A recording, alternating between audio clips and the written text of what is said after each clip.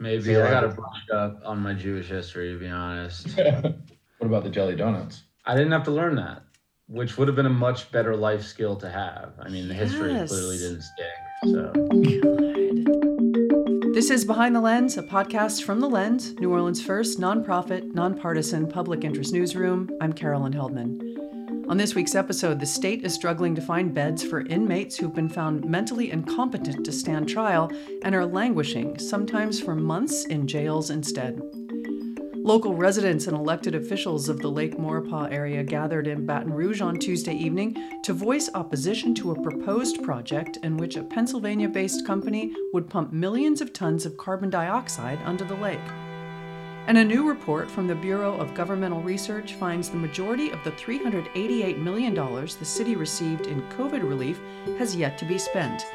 Those stories, insight, and analysis coming up on Behind the Lens. Joining us this week, criminal justice reporter Nick Crastle. Hey, Nick. Hey, Carolyn. Environmental reporter Joshua Rosenberg. Hey, Josh. Hey. Government and cultural economy reporter Michael Isaac Stein. Hello, Michael. hey, Carolyn. And Lens editor Marta Jewson. Hi, Marta. Hey, Carolyn. Happy holidays to all of you. Nick, we're starting with you in criminal justice. There are over 100 people who've been found mentally incompetent to stand trial across Louisiana who are stuck in jail despite having been ordered care in state mental hospitals, the worst backlog in years. What's the reason for this? Well, the Louisiana Department of Health, who runs the state forensic psychiatric facility, which is called the Eastern Louisiana Mental Health System, or ELMS, says that the backlog is due to COVID-19. The facility was really hit hard in the early days of the pandemic, and a large portion of the population in the facility got COVID, and there were many deaths at the facility. They had shut down admissions initially for several months, and then periodically had shut down admissions kind of in the following years. And in addition, they also sort of separated out wards where new admissions would come in and be isolated. And what LDH told me was that this limited their capacity and kind of reduced the number of beds that they had. And then also, because no one was being moved, the backlogs at the jails where these people who had been found incompetent are being held in the meantime grew. So that is the explanation from LDH.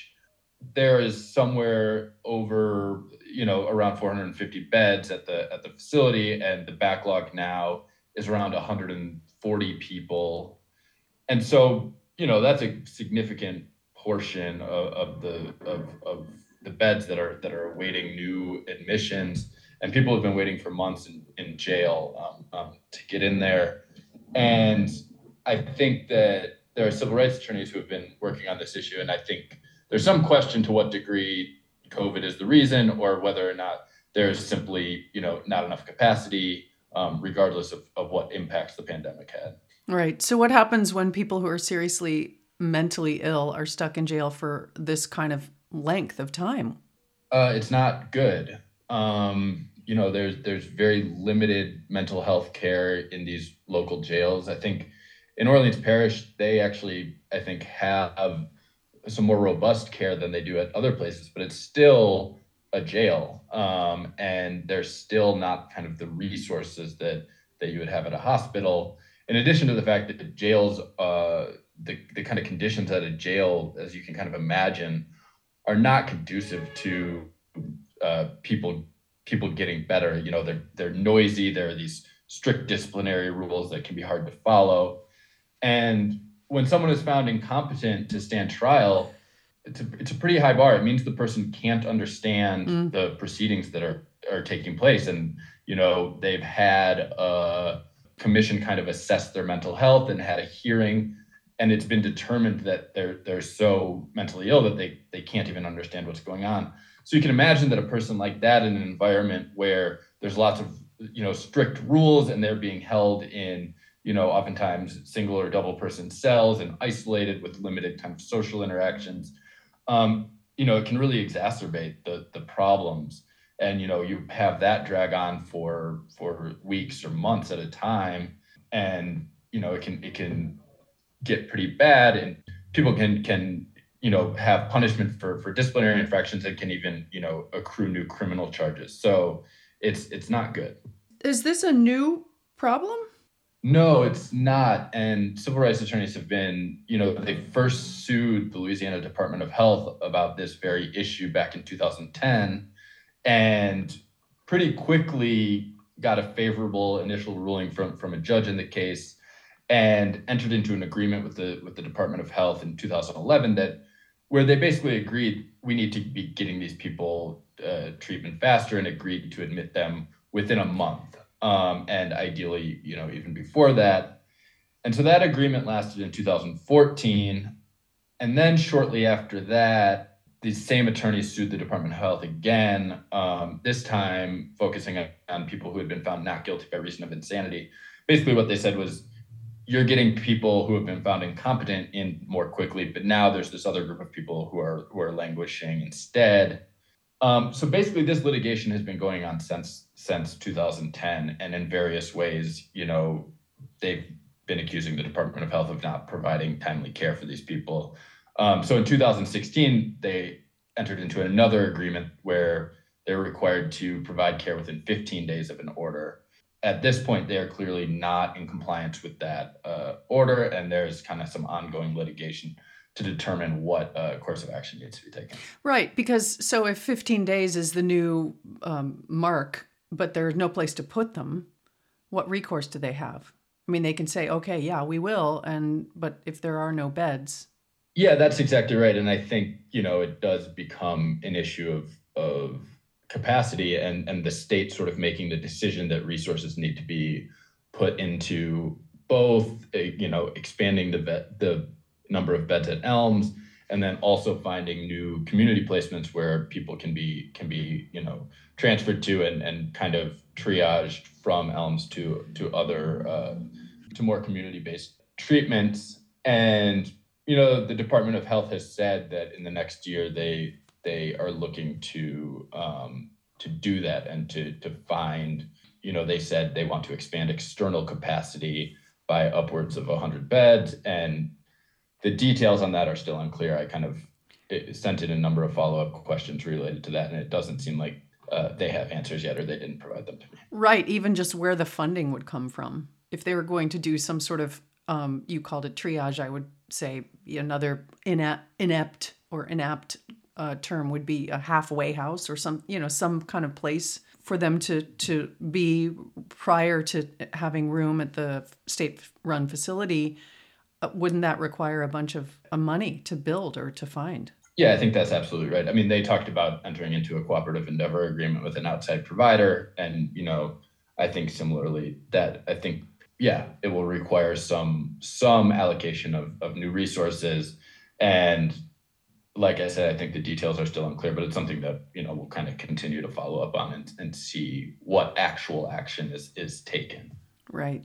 Okay. All right. Thanks, Nick. Thank you. All right. Josh, Lake Maurepas area residents and elected officials spoke out against a proposed blue hydrogen project that would allow the company Air Products to pump carbon dioxide under the lake. The focus of this meeting was for a test well permit, but that didn't stop those gathered from raising other concerns they have with the project. Tell us about the project. Absolutely. So this is a blue hydrogen project, like you said, and what that basically means is this facility would be producing mostly ammonia, and from that process, you have a carbon dioxide byproduct. And instead of just allowing that to kind of release into the atmosphere, carbon dioxide, of course, is a greenhouse gas contributing to climate change. The idea is that they're going to, supposedly store this carbon deep underground, sequester it permanently about a mile underground underneath Lake Maurepas in these geological structures. Is not to mention the feedstock here, which is natural gas, which itself is mostly composed of methane, which is another greenhouse gas. So that's another component to it. But that's kind of the idea is that there's going to be this facility up in Ascension Parish in Burnside, and they're going to be piping the carbon dioxide from that facility down. I believe it's about 30 miles or so down to Lake Maurepas, where they're planning to sequester it underground. So there's this permit application for a test well. It's called a Class 5 test well that they're going that they would like to drill in part of the lake, I believe, in the St. John the Baptist kind of corner of the lake. It's a test well. It's kind of like a test run. They're eventually going to be having another kind of well in the lake for this project. Those are called Class 6 wells, but we're not at that point yet. This is kind of one of the, I guess if you want to call it, a preliminary step of the process. Tell us who was at Tuesday's meeting. You know, there were, I think there were about 50 people there in total, and maybe 20, 25 spoke, and, you know, uniformly opposed to this specific project in Lake Maurepas. You know, there were more than a few who made it clear that they're not opposed to, you know, the gas industry, to the oil industry. You know, that many of them have worked in those industries, and they're supportive of them in general. It's just that this specific project would they're viewing it as like a direct threat to this lake that is really pristine. It's a source of recreation for people all over.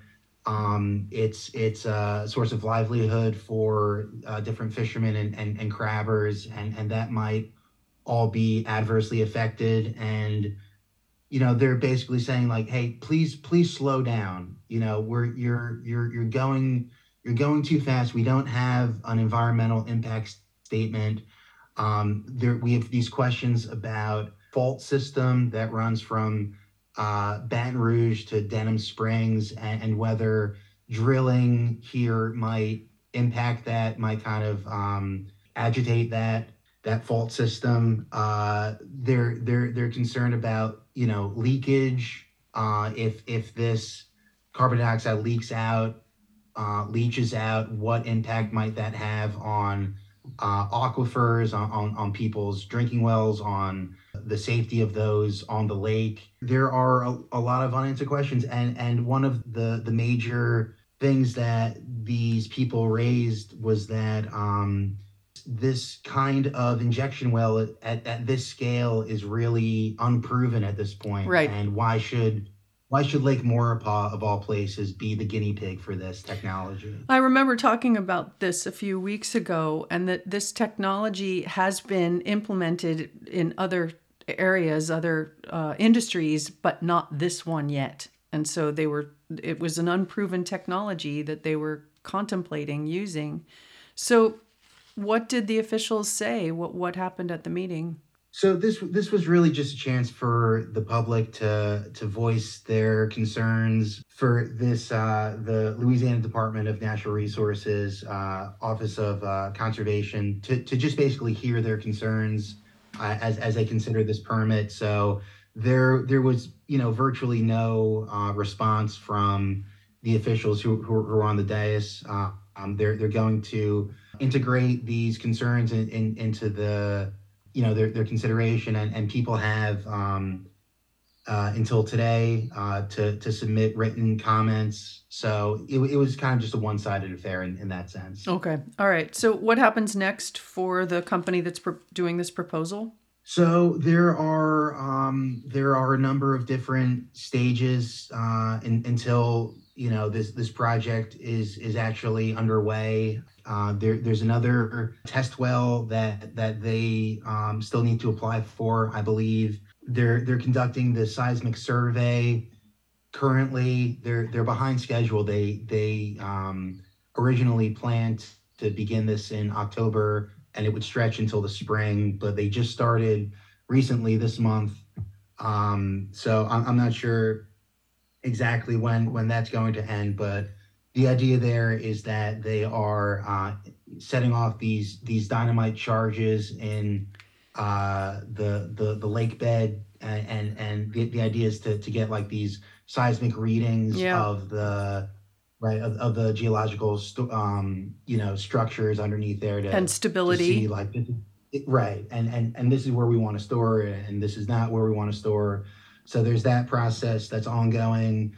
There's already a lawsuit where one of the parishes imposed a moratorium on injection wells, and the company Air Products has sued, saying that you don't have the jurisdiction to do that. That's between it's between us and the state, and the regulatory agencies. You guys don't have any say. So there's that component that's ongoing.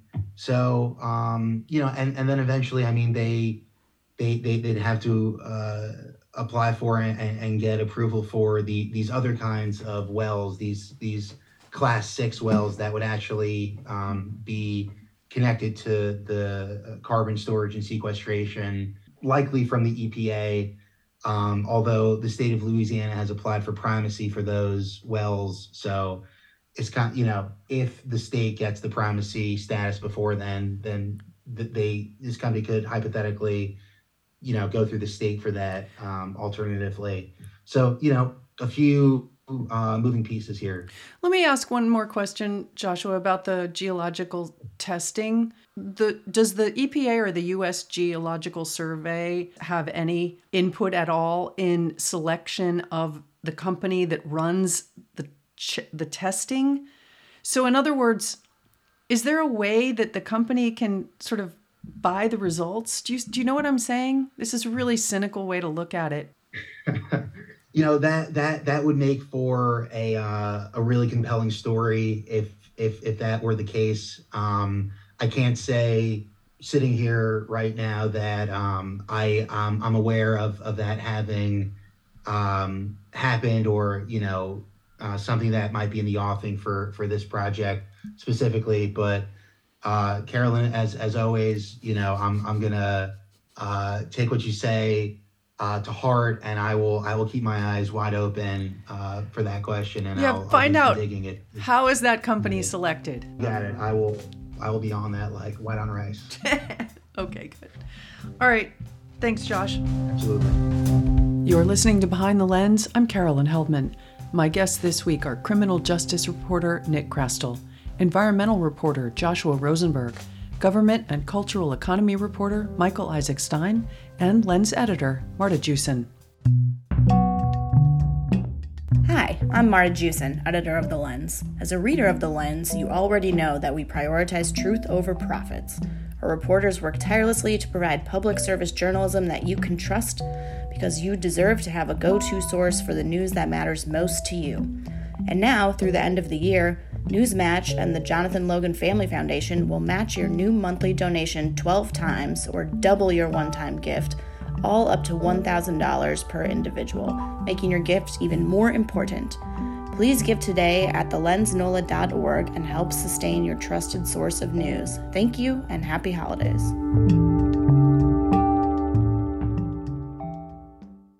Michael, the city of New Orleans received $388 million through ARPA, yet a new report from the Bureau of Governmental Research finds that the vast majority of those dollars have yet to be spent.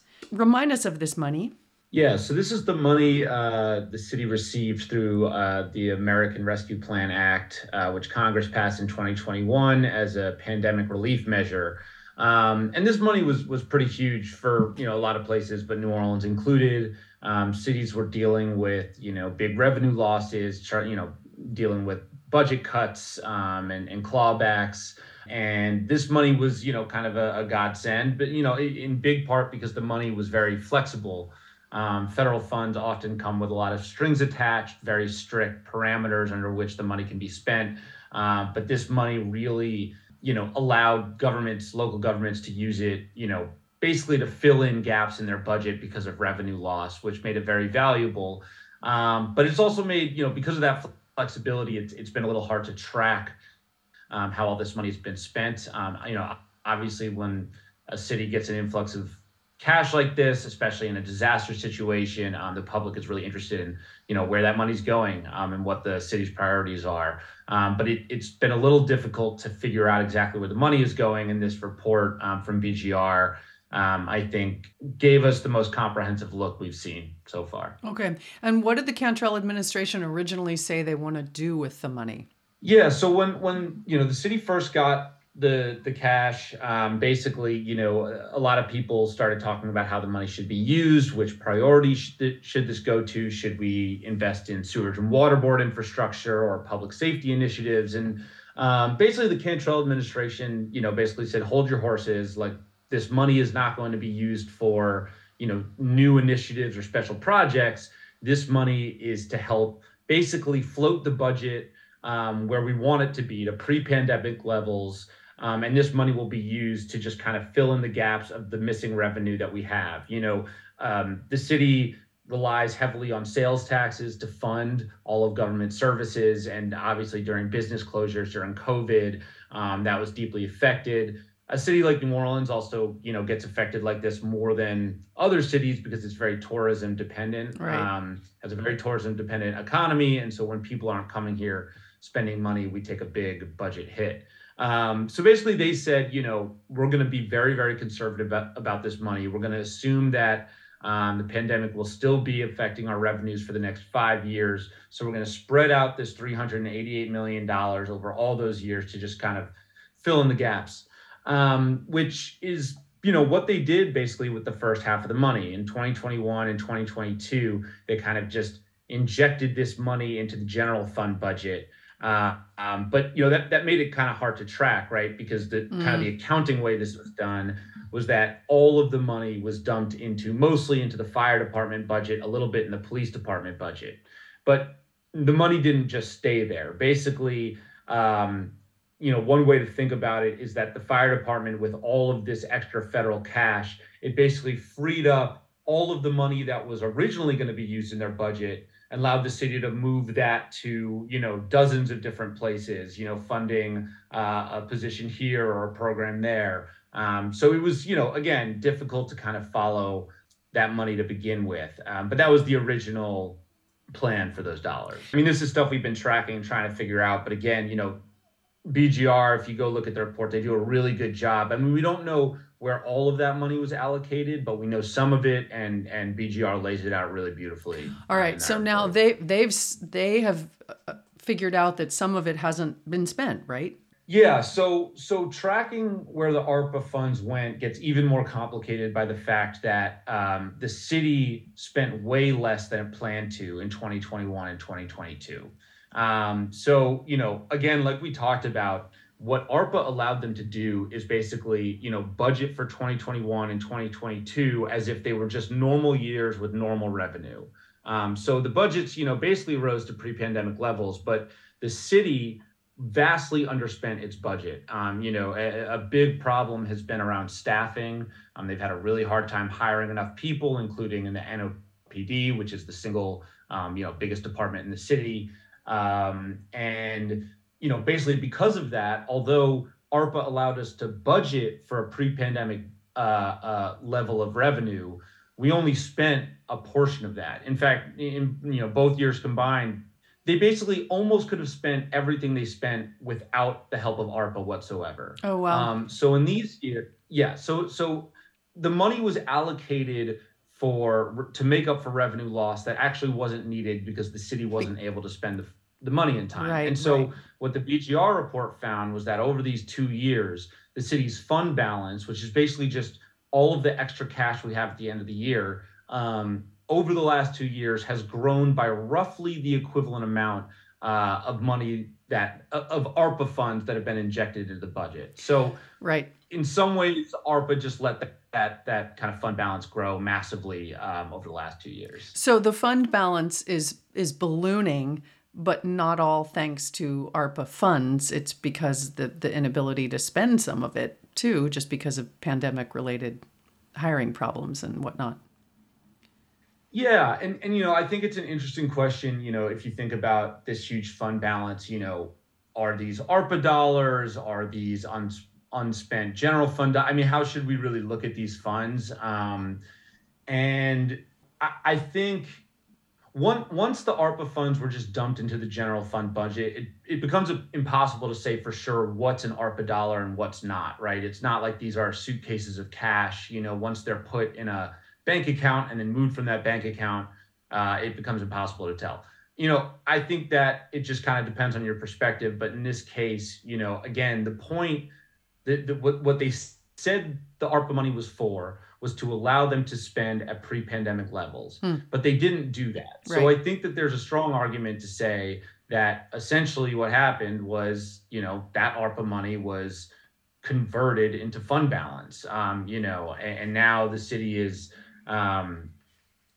planning on they're now planning on a lot of a big one-time spending spree for all these special new projects using fund balance and remaining ARPA dollars. And so, again, in the beginning, you remember like people, when we first got this money, people said, what special projects are we going to spend this on?